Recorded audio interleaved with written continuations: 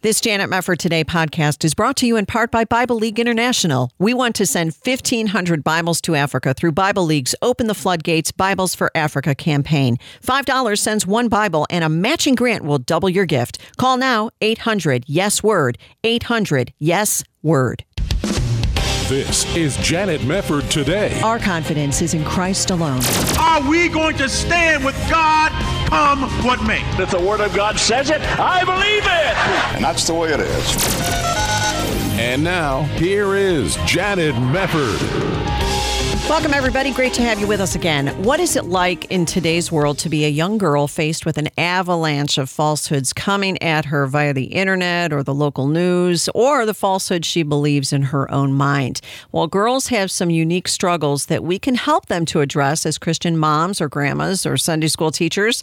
And so we're going to get some help with that today from Dannah Gresh. Dannah is the best-selling author, speaker, and founder of True Girl, formerly known as Secret Keeper Girl, America's most popular Christian tween event. And today we'll be talking about her book, Lies Girls Believe, the Truth That Sets Them Free. And it's so good to talk to you, Dannah. How are you today? I'm doing well. How are you, friend? Doing fine. You know, you obviously talk to so many girls. You hear from so many girls. There's probably nobody who talks to girls on the basis you do as often as you do.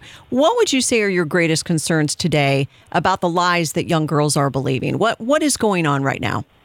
Well, I think one of the things that we can see is the symptoms of the lies, and we don't even really realize that they are symptoms of the lies. But today, the average young person between the ages of 9 and 17 scores as high on anxiety scales as children who were admitted to clinics for psychiatric disorders in 1957. Good grief. So we see this significant spike in emotional trauma for girls that age, and it's even, there's been an uptick since about the year 2006, which is, I don't think it's a mistake that goes back to the creation of social media, and just comparison and pressure and your brains just being on screens all day long.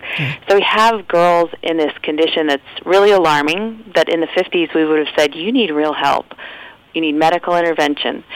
And we're just saying, hey, it's normal. Go on. Keep living life. And I believe it's a crisis, and it's an evidence that there are lies in their little hearts. Yeah, and what's interesting about that is you hear a lot of Christian parents saying, well, I need to get my child off social media, get off Instagram, get off Snapchat, get off whatever social media you use that is making you freak out. But there's an addictive nature to it. And tired parents. I mean, what do you say to Christian moms about, the issue of a phone? We have bought into I was having this conversation actually with one of my daughters yesterday who was trying to say that phones are necessary. And I said, no, phones are nice, but they're not necessary. And I was reminding her, your great-grandma never had a phone. That's how it was back in the day. It's not. So, I mean, what do you do about that mentality that it's just you have to be on social media if you're a young girl? Mm-hmm. Yeah, well, the risks really demonstrate that it's not wise, that there's an uptick in eating disorders, body image issues, depression, suicide even has increased dramatically and is being linked, many factors contributing to it, but being linked that social media is one of those factors, and screen use. And really, even the creators of the apps themselves know that there's a certain age when our brain is ready to discern what's real, what's not real, when you really are left out or when you just feel left out, and that those likes don't really mean anything at all. True. And so the most, all of the social mediums say that you should not be on social media before the age of 13, and even after that age, those first few years, it has to be really closely monitored. They're not quite ready. There's even some governmental acts that advise that, hey, listen, these people creating this stuff, they're not legally allowed to ask for data from somebody before their 13th birthday because there's a risk. Their brains aren't ready. And yet parents are overriding and disregarding that. When we did our survey for A Mom's Guide to Lies Girls Believe and the Lies Girls Believe Project, we found that among Christian moms, about 42 to 41% of 12-year-old girls had smartphones with internet. So we can assume that they're using that because they don't need to have the internet package on their smartphone, or they have their own personal iPad or tablet with access to the internet. So we're disregarding the advice of the creators of the apps themselves when we go on there, and you have to know that when you're disregarding that advice, you are putting your daughter at risk of being emotionally unstable. That's the bottom line, period. End of sentence. Hard truth. That's true, though. So how does this tie into some of the lies that girls are taking in these days? Obviously, a lot of the lies that girls believe are lies that have been around since time immemorial. But what about your concerns regarding lies that girls are taking in wherever the source happens to be and trying to show them where lies are coming from and going back to Genesis and talking about the original liar? Yeah, so we're talking about emotions. That's where we kind of got the anxiety, the depression, all that stuff. And you look back at Genesis and you see that emotions, they're good tools from God. He gave them to us. He created them, and when He made His earth, He declared it is good over everything.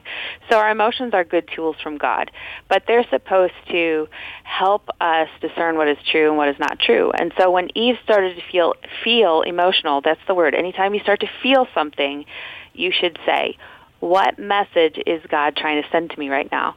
So she started to feel stuff. She started to feel maybe insignificant because when we don't really know what she felt, but she talks to the serpent, and the serpent says, hey, don't you know you'll be like God? So did she start to feel like, hey, maybe God isn't being truthful with me, and He doesn't want me to be like Him, and maybe I'm not enough? I don't know, but if you read between the lines, it looks really like Eve is doing a lot of feeling, not a lot of good thinking, because if she knows what's good for her, she'd run from that tree, but she doesn't do that. And so when she stands there and she begins to dwell on what is being said, and that's a really significant thing for all ages, but for this age group, it's not it's not your fault that you might see an image and say, hey, I don't feel like I look like her, or I'm not enough. But it is your fault when you're like, hey, every time I find myself on social media, I start to feel insecure about myself, and I wonder who likes me, and I feel the pressure to post something that everybody's going to comment on. Okay, something's wrong. That's when you back away and you say, my emotions are starting to dictate what I think about. Because when we dwell on something, that's when we're at risk of believing a lie. So Eve dwells on the fact that maybe God doesn't really want us. He is withholding something good from us. Maybe this tree is good, and maybe this tree will make me like Him, and it will make me wise. And she listens to what the serpent says. It wasn't her fault that she heard the serpent, but she should have run for cover. Instead, when she dwells on it, she starts to believe the lie that my life would be better with this piece of fruit. And isn't that kind of the lie we believe all the time? My life would be better with this social media. That's what you were just saying, that the crux of the conversation is we can't live without it. My life would be better with it. Well, maybe that's a sign that there's a lie in your heart. And the lie ultimately is about either I'm not enough or God is not enough. Right? Don't they always come back to that? I'm not enough or God is not enough. Without this, I'm not enough. And God can't. My life couldn't be complete without social media because God couldn't possibly meet my needs any other way. So it always comes back to that. I think the pattern of what we see in Genesis 1, 2, and 3 and how Eve and Adam respond to the serpent, respond to God's guidelines, that answers all our questions about how we're still living in emotional trauma and lies and acting on them and sinning today. Do you have specific guidelines, Dana, that you tend to recommend to girls as to social media use, how much you should do at what age, or do you kind of try to let the parents decide that? Well, I always say, listen, the first rule is let's obey the rules, right? Right. So if the social media creators are saying it's not a good idea before your 13th birthday, then let's trust that. Because they're not going to make something and say, hey, it would be a good idea if you didn't buy my product and make me money, or use my product and make me money, unless it really isn't good for you. So we should be trusting that. Then the next thing is, well, how do you know if you're ready when you're 13? Like, why is that? And I don't think the age is the number or the standard by which we should judge. I think responsibility is. So when your child has demonstrated, hey, they are making their bed in the morning, they are doing their homework without being harassed, they are feeding the dog so the dog doesn't die because that's their chore, those are good markers of your child developing responsibility. And that means they might be ready for the responsibility of making good decisions on the internet. Well, I think that's good. We're going to take a short pause. Dana Gresh is with us. We'll come back talking about her book, Lies Girls Believe. Stay with us. You're listening to Janet Mefford Today.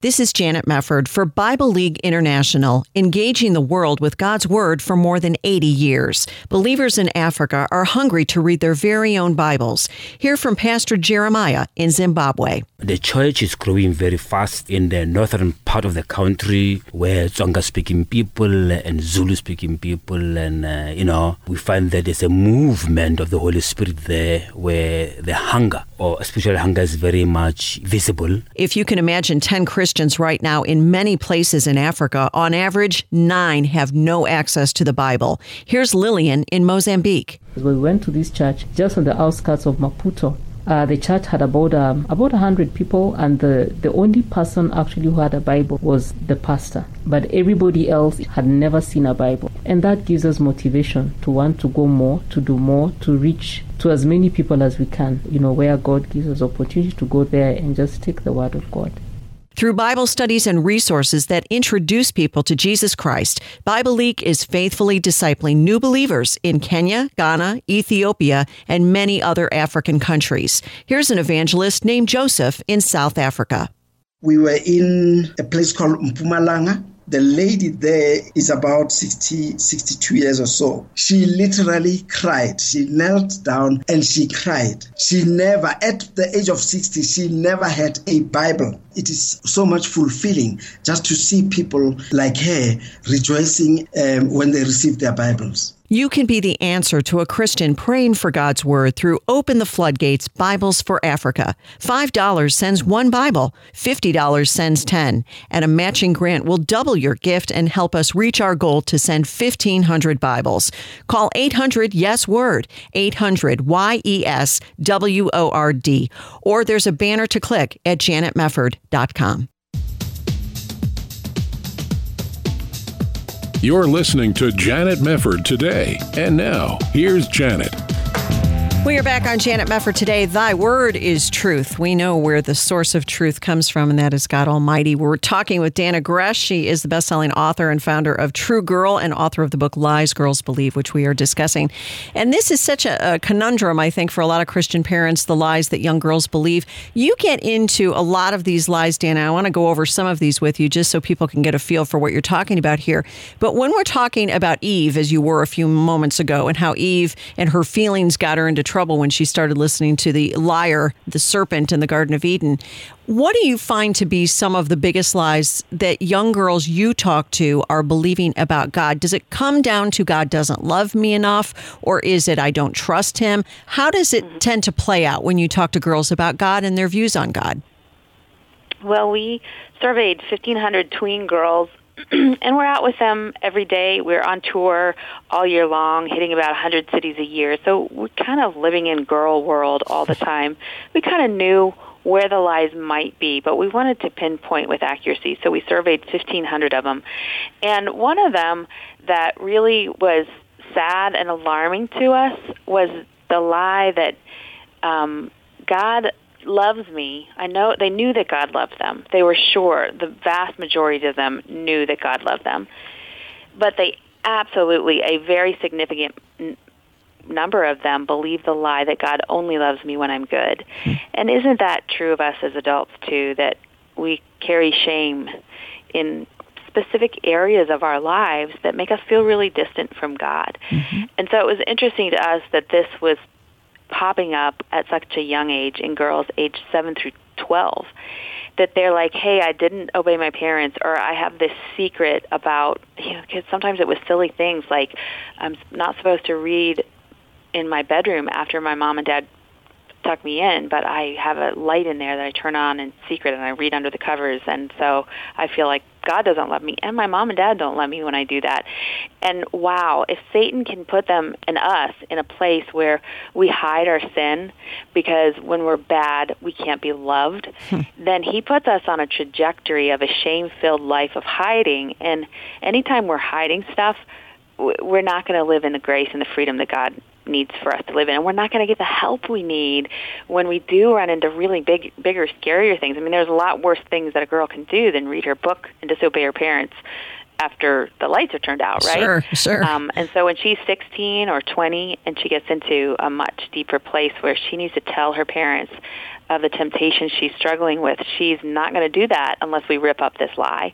And the truth is that God loves us all the time, no matter what. Romans 5:8 says that he loved us while we were still sinners. Amen. So clearly he loves us when we do bad things, and we want girls to know that God loves them unconditionally. Well, right. How can you possibly miss the truth of God's love when you look at the cross? He sent us Jesus because we were sinners. And that's, but again, that gets back to basic Bible truth. When you think of 1 John 1:9, if we confess our sins, he is faithful and just to forgive us our sins and to cleanse us from all unrighteousness.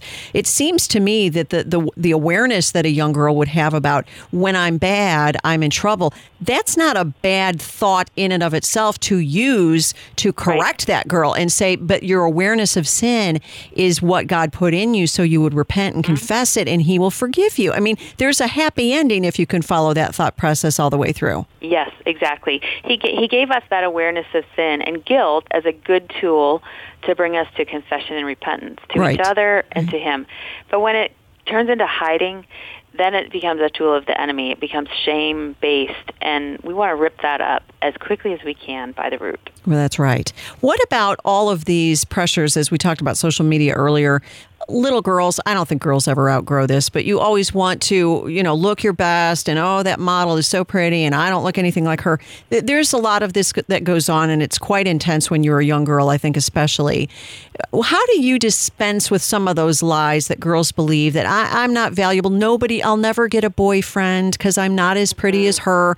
In the age of selfies, that's got to be torturous for a lot of these young girls. Mm-hmm. Yeah, and what we're seeing is that there's increased depression and eating disorders as a result of this selfie culture that they live in, and we can really correlate those body image issues. The average eating disorder clinic patient 10, 20 years ago was 15 years old, and that was before social media and those things. Now the average age is 10 years old. Oh, no. And there are patients as young as 5 years old in there. So the pressure to be beautiful has really increased dramatically with Photoshop and lighting and picture perfecting.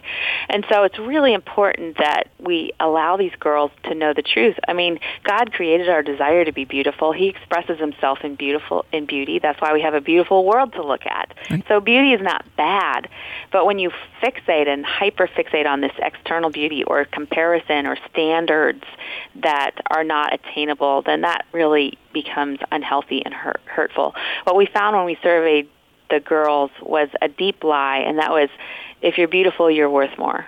Oh. So what really is at the heart of it is, what is my worth?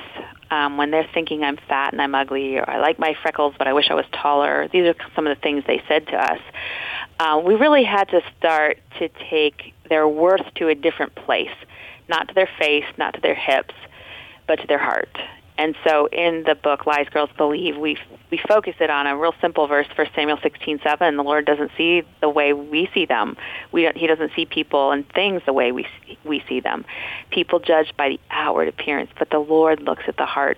And if we can, from a young age, help these girls see that kindness and helpfulness and a quiet answer, unselfish response when you don't get the things that you want, those things are far more beautiful than the outside stuff. And you know what? I have to catch myself, because with my own daughters, I love to tell them that they're beautiful because I look at them and they are. Yes. But I challenge parents. As I wrote this chapter and thought about it, I was like, wow, I want to be the mom who compliments them when they're kind. Yeah. I want to be the mom that compliments them when they're submissive. I want to be the mom that tells them, wow, you're so beautiful that you allowed that person to shine when you have a lot of talents and you could have had that moment too, but you let them shine.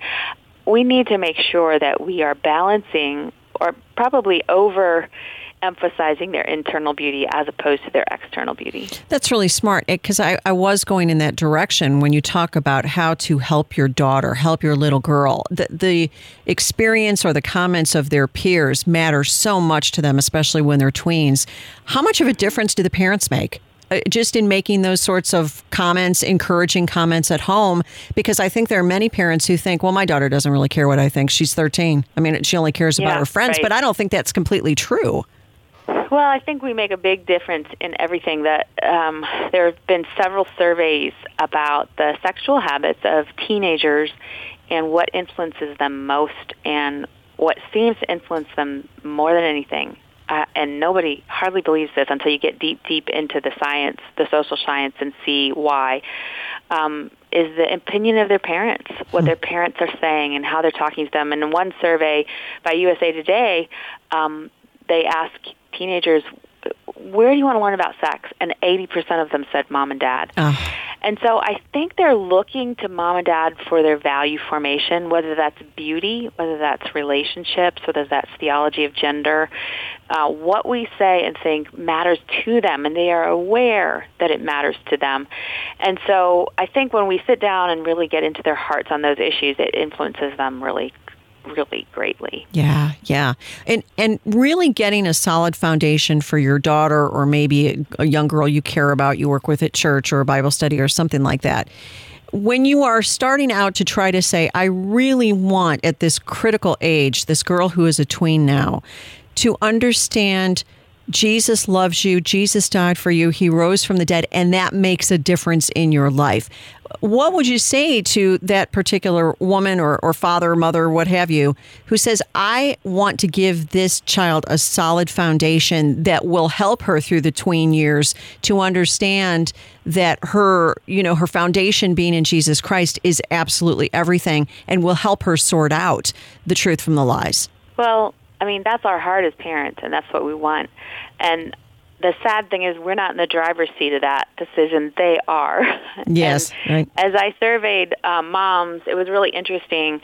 I said to moms, hey, these are Christian moms who want very much to do what you just said, right? And I said, hey, are tween girls today in more trouble morally than when you were a tween? And 80% of them said yes. Mm-hmm. And I said, what about your daughter? Is she in more trouble than you were? 80% of them said no, she's doing better. I thought, wait, this kid, you can't have both of those answers and everybody be right there, because 80% of somebody's daughters has to be in trouble. It's not just the world, it's our kids showing up in the statistics. So when I started to talk to them about areas of like submission, they're like, ooh, we're having a problem in that area. When I started to talk to them about, does your daughter value the roles of wife and being a mom, or they're like, no, even as an 11-year-old, she's like hyper consumed with her career already. Oh, wow. And she feels the pressure of what college she's going to go to. So I think, to answer your question in kind of a backwards way, but I think helps and really gets to the root of it, is the first thing we have to do is realize that our kids are at risk as much as we were. Our kids are at risk as much as everybody else's kids. The enemy doesn't play fair. Just because they're growing up in a Christian home doesn't believe they're not going to believe lies. Just because they're homeschooled doesn't mean they're not going to believe lies. We found that homeschooled girls tended to believe different kinds of lies, but they were still believing lies, and they were still hurtful. Yeah. Admitting in humility as a Christian mom, they're but by God.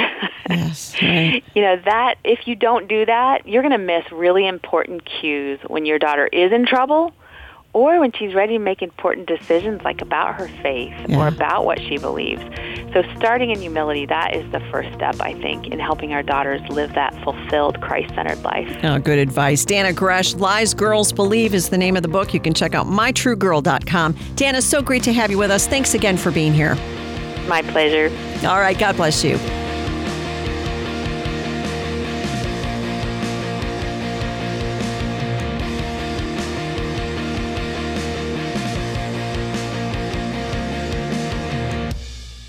This Janet Mefford Today podcast is brought to you in part by Bible League International. We want to send 1,500 Bibles to Africa through Bible League's Open the Floodgates Bibles for Africa campaign. $5 sends one Bible, and a matching grant will double your gift. Call now, 800-YES-WORD, 800-YES-WORD. This is Janet Mefford Today. And now, here's your host, Janet Mefford.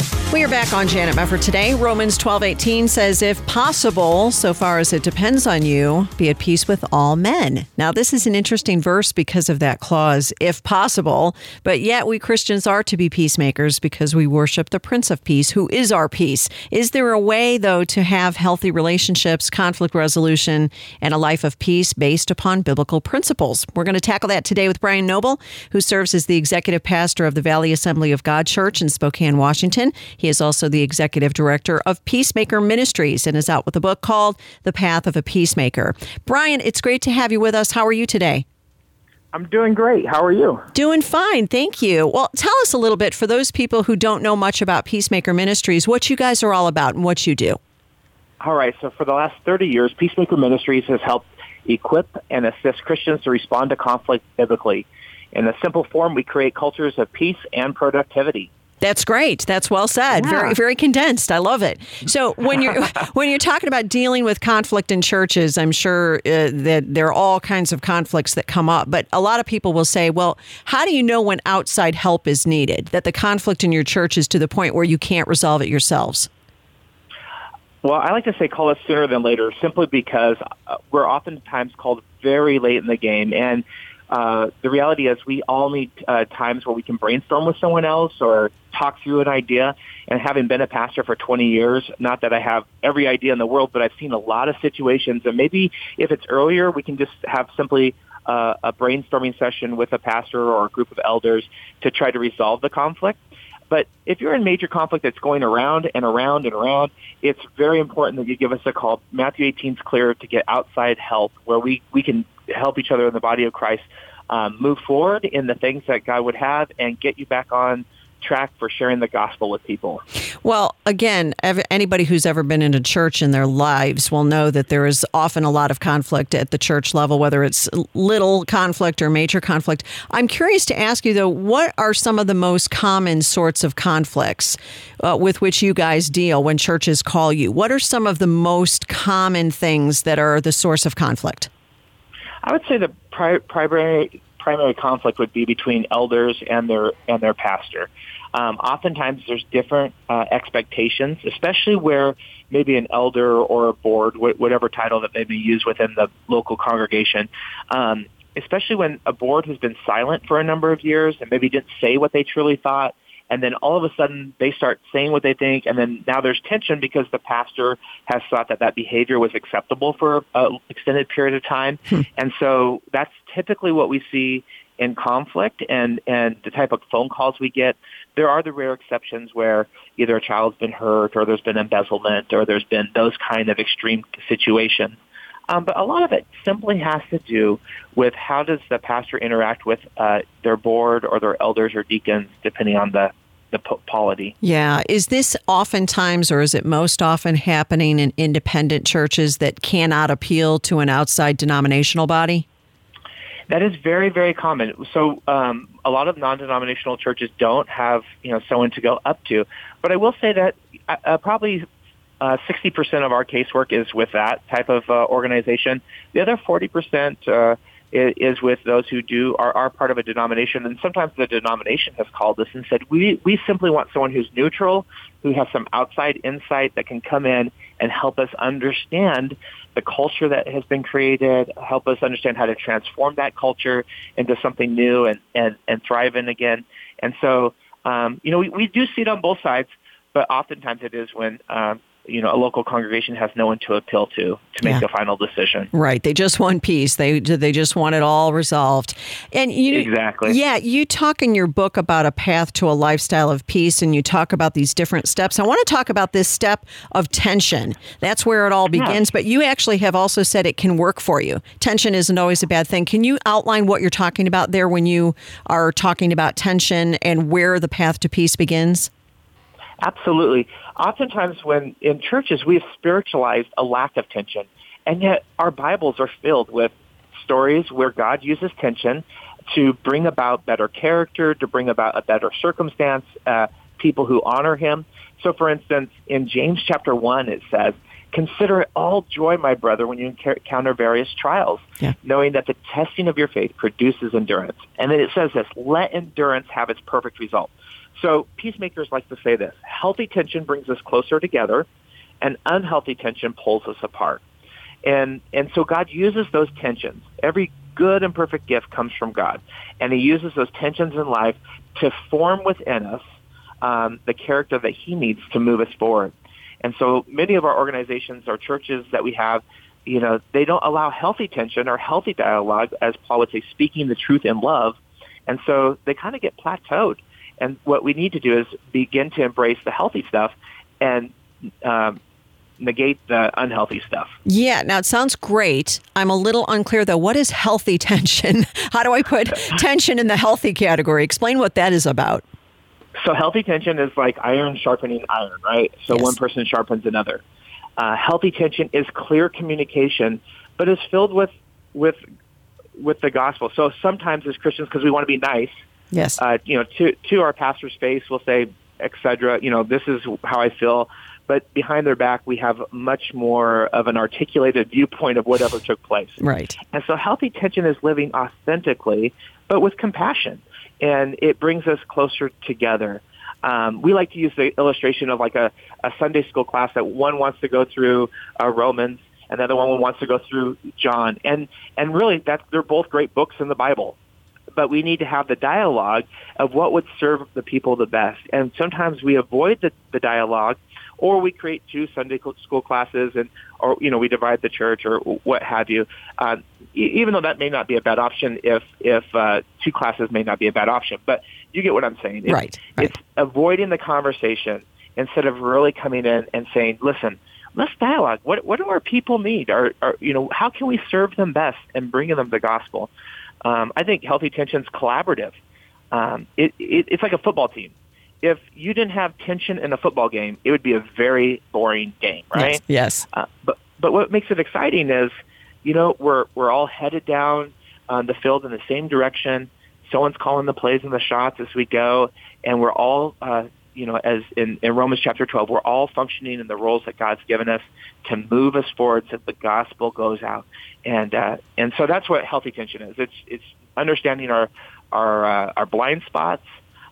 Many of Paul's writings towards the end of his books, he creates tension when he says, "So-and-so deserted me. This other person did this." Yes. And he creates this tension of moving us forward. Yeah. Now, this is interesting because when you're touching on the subject of not wanting to address things, I think that's a pretty common thing. At least it is in the churches that I've attended over the years, because we're Christians, we're nice. We don't want to have a fight. We don't want to bring anything up. And yet the tension persists. It's just unspoken. And then it seeps through oftentimes in bad ways. So how much do you see that sort of thing being the main cause of the conflict, that had you dealt with it early on in a straightforward way, it probably would not have risen to this insane level that it becomes later? It's exactly right. So what we find in most churches, elders or boards can stay silent for about 4 years. Oh, some are really good. They can stay silent for like 10 years, but most of the time it's 4 years, and then they rise up and say their opinion. Well, what's happened is I've had so many pastors tell me this. They never told me that it was a problem. Wow. Like my leadership was a problem. They never told me that when I did this, that drove everyone nuts. And I believe them. Yeah. Because I've done this. We do these assessments, right? Right. And on the assessment, the board member would say, "No, I've never said anything." But now they want to call for their resignation over something they never spoke to them about. I mean, I'm not trying to make it simplified, but it's kind of insane. It's like, really, like if you would have addressed it the first time it happened, Pastor, when you get up, get done preaching, and you immediately leave the church, it says to us that maybe that you don't care about us, right? Yes. And we would really appreciate it if you would mingle with the people. Yeah. But instead, they let it go on for 4 years or 5 years, and then they're like, "Well, he doesn't have a pastor's heart." Oh, my goodness. Or I can give you other examples. like that. But yeah, Brian, it's crazy. Brian, hang on a moment. We do need to pause for a quick break. We'll come back with Brian Noble. The Path of a Peacemaker is his book. We'll return right after this on Janet Mefford Today.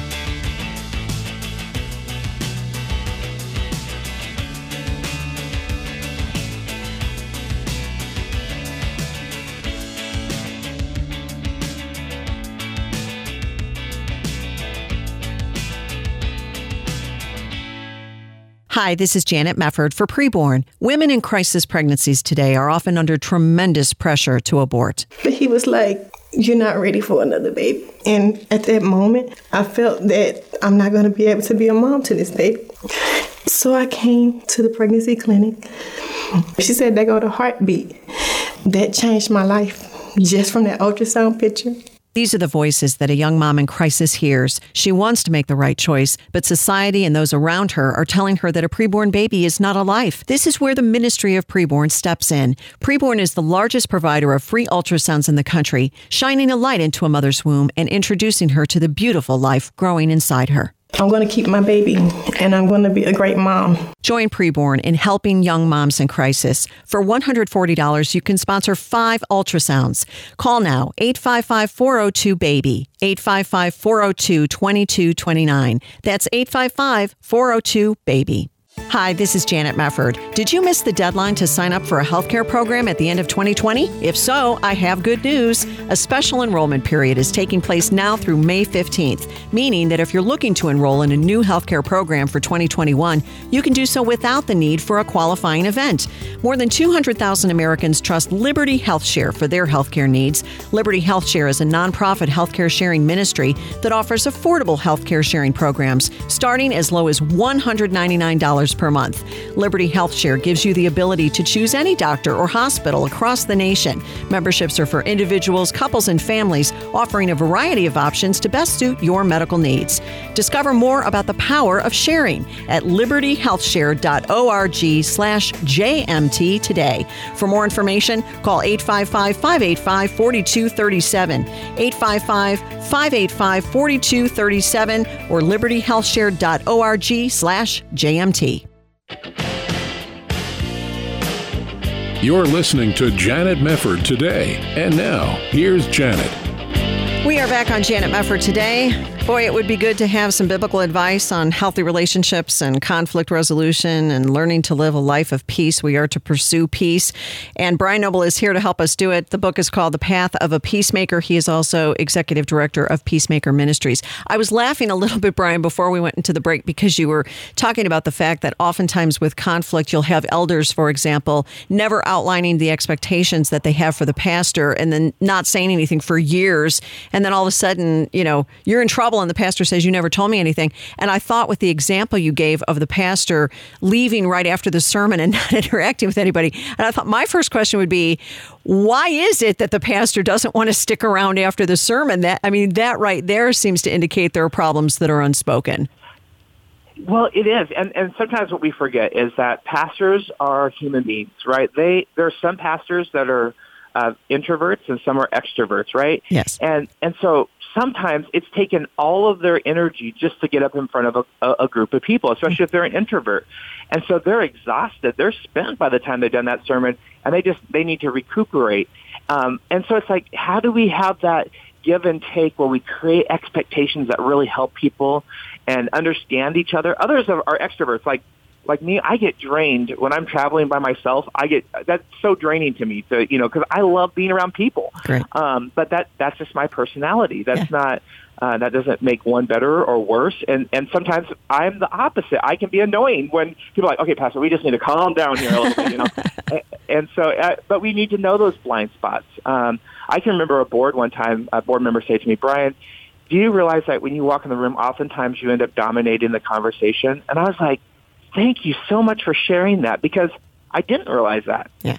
And it was like, I need to serve others by being a little bit more quiet, being engaged in what others are saying, not interrupting, And so we all have our blind spots, and if we work together as a team, we can grow in those things. And that's that healthy tension I'm talking about. Yeah, that's really good. And it seems some of that could be alleviated if these elders put it in writing, right? I mean, there will be things that wouldn't come up that you wouldn't think to put in writing, but this is the expectation we have for our pastor. I mean, do you do a lot of that kind of stuff, saying, come on, put this stuff in writing, and when the pastor takes the job, he knows exactly what the expectations are?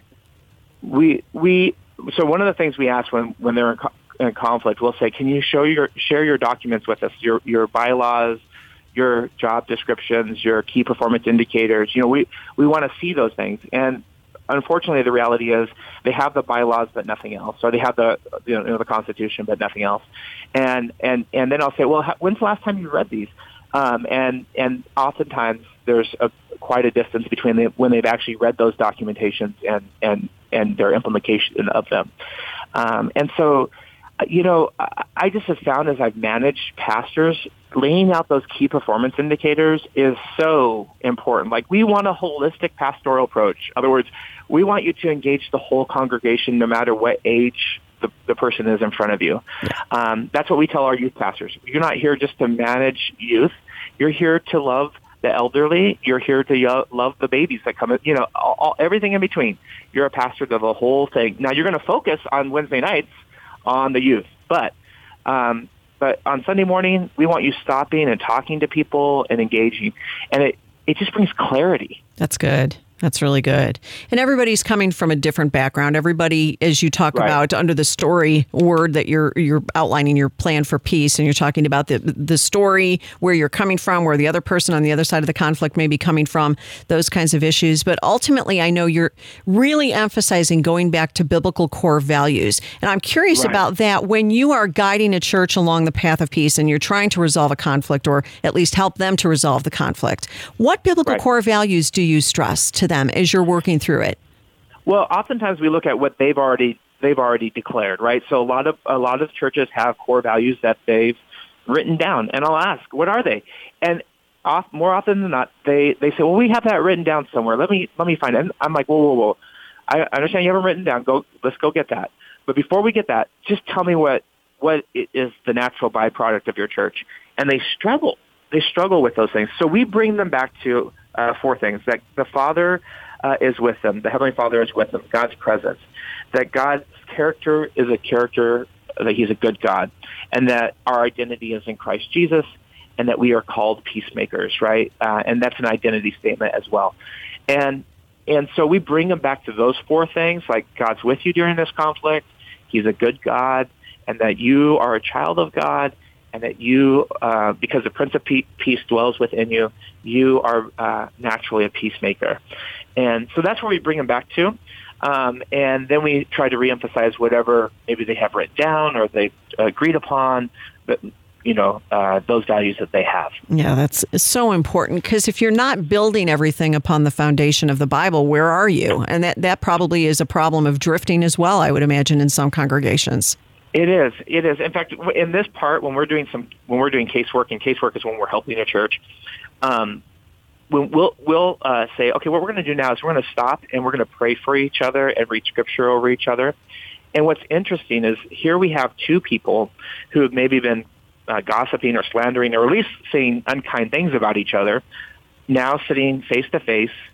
They're praying with each other. They're reminding each other that they're children of God. And I'll just tell you, they start crying because the thing that they remember most was the injustice they did, the social media posts that they made, or whatever it might, whatever might have been in that situation. And now they're saying, I just want to remind you, you are a child of God. And I want to remind you that you're, back and forth. Can I pray with you? And yes, let's pray together. And there's a lot of different traditions on how that takes place, in different movements, but we allow them to express that in those ways where it's like, and whether they pray in their head or they pray out loud, but they pray for each other and encourage each other. That's important. That's really important. Yeah. You know what else I really like that you talk about is the power of overlooking. We don't have to turn every molehill into a mountain. What sort of advice do you give to other Christians about, there's a category where you can just let it go? How do you guide people on that? Because that line is different for everybody. It is. And really, that proverb that talks about it's to a man's glory to overlook an offense. It doesn't give the systematic, well, this is the measurement when you overlook. Right. But here's a couple things that Peacemaker says. Is it offending God? If someone is offending God or sinning against God, we have other scripture that says go to them, right? So we can't overlook that. Is it a repeated pattern of behavior, right? We'd want to go to them if it's repeated. And then finally, am I carrying that offense on a day-to-day basis? In other words, I constantly keep dwelling on it, and we need to talk about it. So those are kind of our three simple criteria. Is it an actual sin? Is it something that's hurting others, or is it hurting me? And we'll come back and we talk through it hopefully with a gracious conversation. Yeah, that's really important because you want to try to bring people together if you can. And I don't know, people are sinful. They can get stubborn. They can be unreasonable. We all are like that at times. But there are those conflicts that don't get resolved. We see this every time we read about a church split or we see a pastor leaving or whatever. There was a scandal. What do you do when peace isn't possible and you're faced with a church that's kind of a bombed out emotional mess because of one conflict or another and has to find a path forward to continue to exist and to continue to be faithful to the Lord? I mean, that can be a really precarious situation. It can. And so first I say this, let's look at an eternal perspective. We will have more days with that group of people whole and complete because we'll be in eternity with them. And the work that Jesus does based upon faith and grace that we have nothing to do with, that we will have that opportunity. So we have an eternal perspective, eternal hope. And then secondly, we have examples of Paul and Barnabas where, they had to separate for a while. And that's on this side of heaven and all of our fallenness. But we also know that Paul later on in scriptures kind of acknowledges, man, maybe I overreacted and, send Marcus with me with the jacket, or whatever. And so I would just say to you that sometimes we need a time out as adults, and that's okay. That shouldn't be our go-to, though. I mean, we should really be able to work through our differences because it's not based upon us. It's based upon the gospel. Yep. And then, if nothing else, we have eternity to look forward to. And I'm always careful on this because there are situations where domestic violence has come up or abuse, physical abuse. Right. There's nothing wrong with getting yourself to a safe place, and I know that sometimes abusers use the scriptures to their advantage to make people feel guilty. And I would just say, be careful of that. Get outside help. Get someone to make sure that you are in a safe place. Very good advice. Very good advice. The Path of a Peacemaker is the name of the book. You can check it out at peacemaker.training. Brian Noble spending time with us, and it was great to have you here, Brian. Thank you so much for joining us today. Oh, thank you so much, and you have a blessed day. You too. God bless you. Thank you so much for being with us here on Janet Mefford Today. Always a pleasure to have you with us, and we'll see you next time. This hour of Janet Mefford Today has been brought to you by Bible League International. We want to send 1,500 Bibles to Africa through Bible League's Open the Floodgates Bibles for Africa campaign. $5 sends one Bible, and a matching grant will double your gift. Call now, 800-YES-WORD, 800-YES-WORD.